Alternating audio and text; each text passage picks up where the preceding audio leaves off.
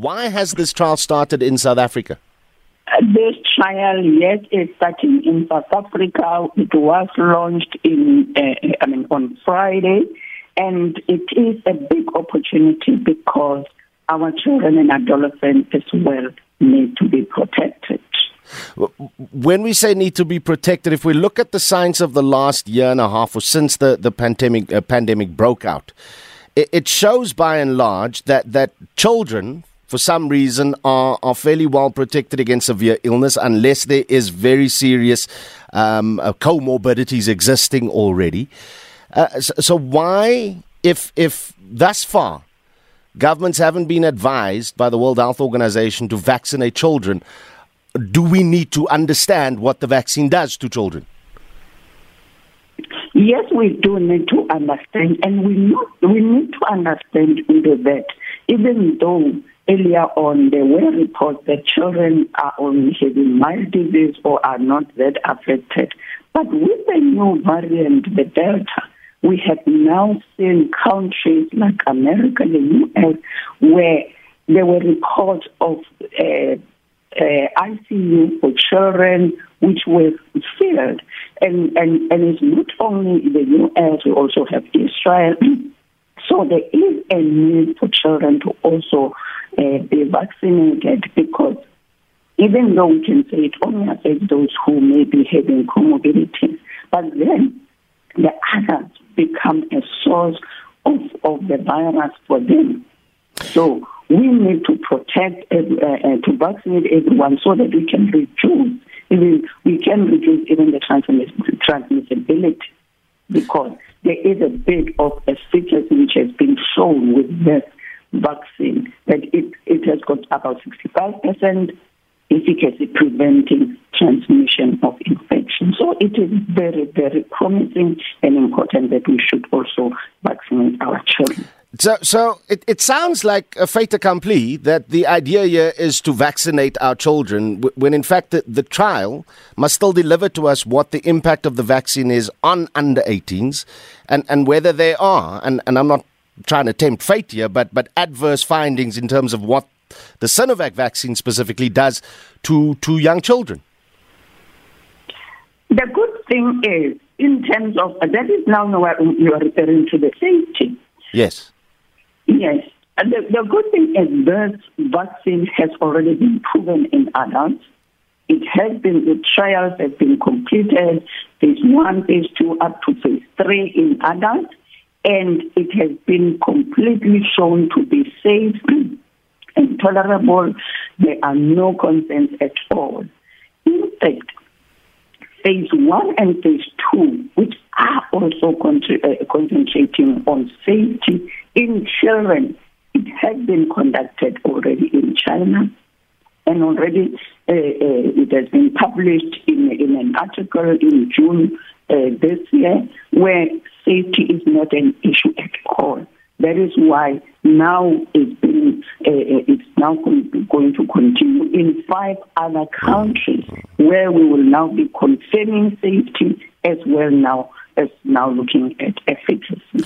How did we decide on, or how did the 2,000 children who've enrolled for this trial end up being part of the trial? In fact, the trial is starting now. It is starting. 2,000 children are going to be enrolled in the trial. And how they choose the sites, basically, it depends on the relationship with those particular sites, the availability of the researchers in those particular sites. So it's a matter of the groups that are responsible and the funders interacting with the different research sites and looking at availability of those sites to conduct this research. And availability, they also look at the quality and experience of what they have been doing already, and that is how the sites are chosen. Have all 2,000 children in South Africa been inoculated already? No, as I've mentioned, it was only launched on Friday, so it is beginning. to enroll. We have just enrolled our first 2 participants in the country. Okay, so you will roll out, and as per the way that the vaccine has been rolled out in South Africa to adults, there'll obviously be a period between the first and the second dose.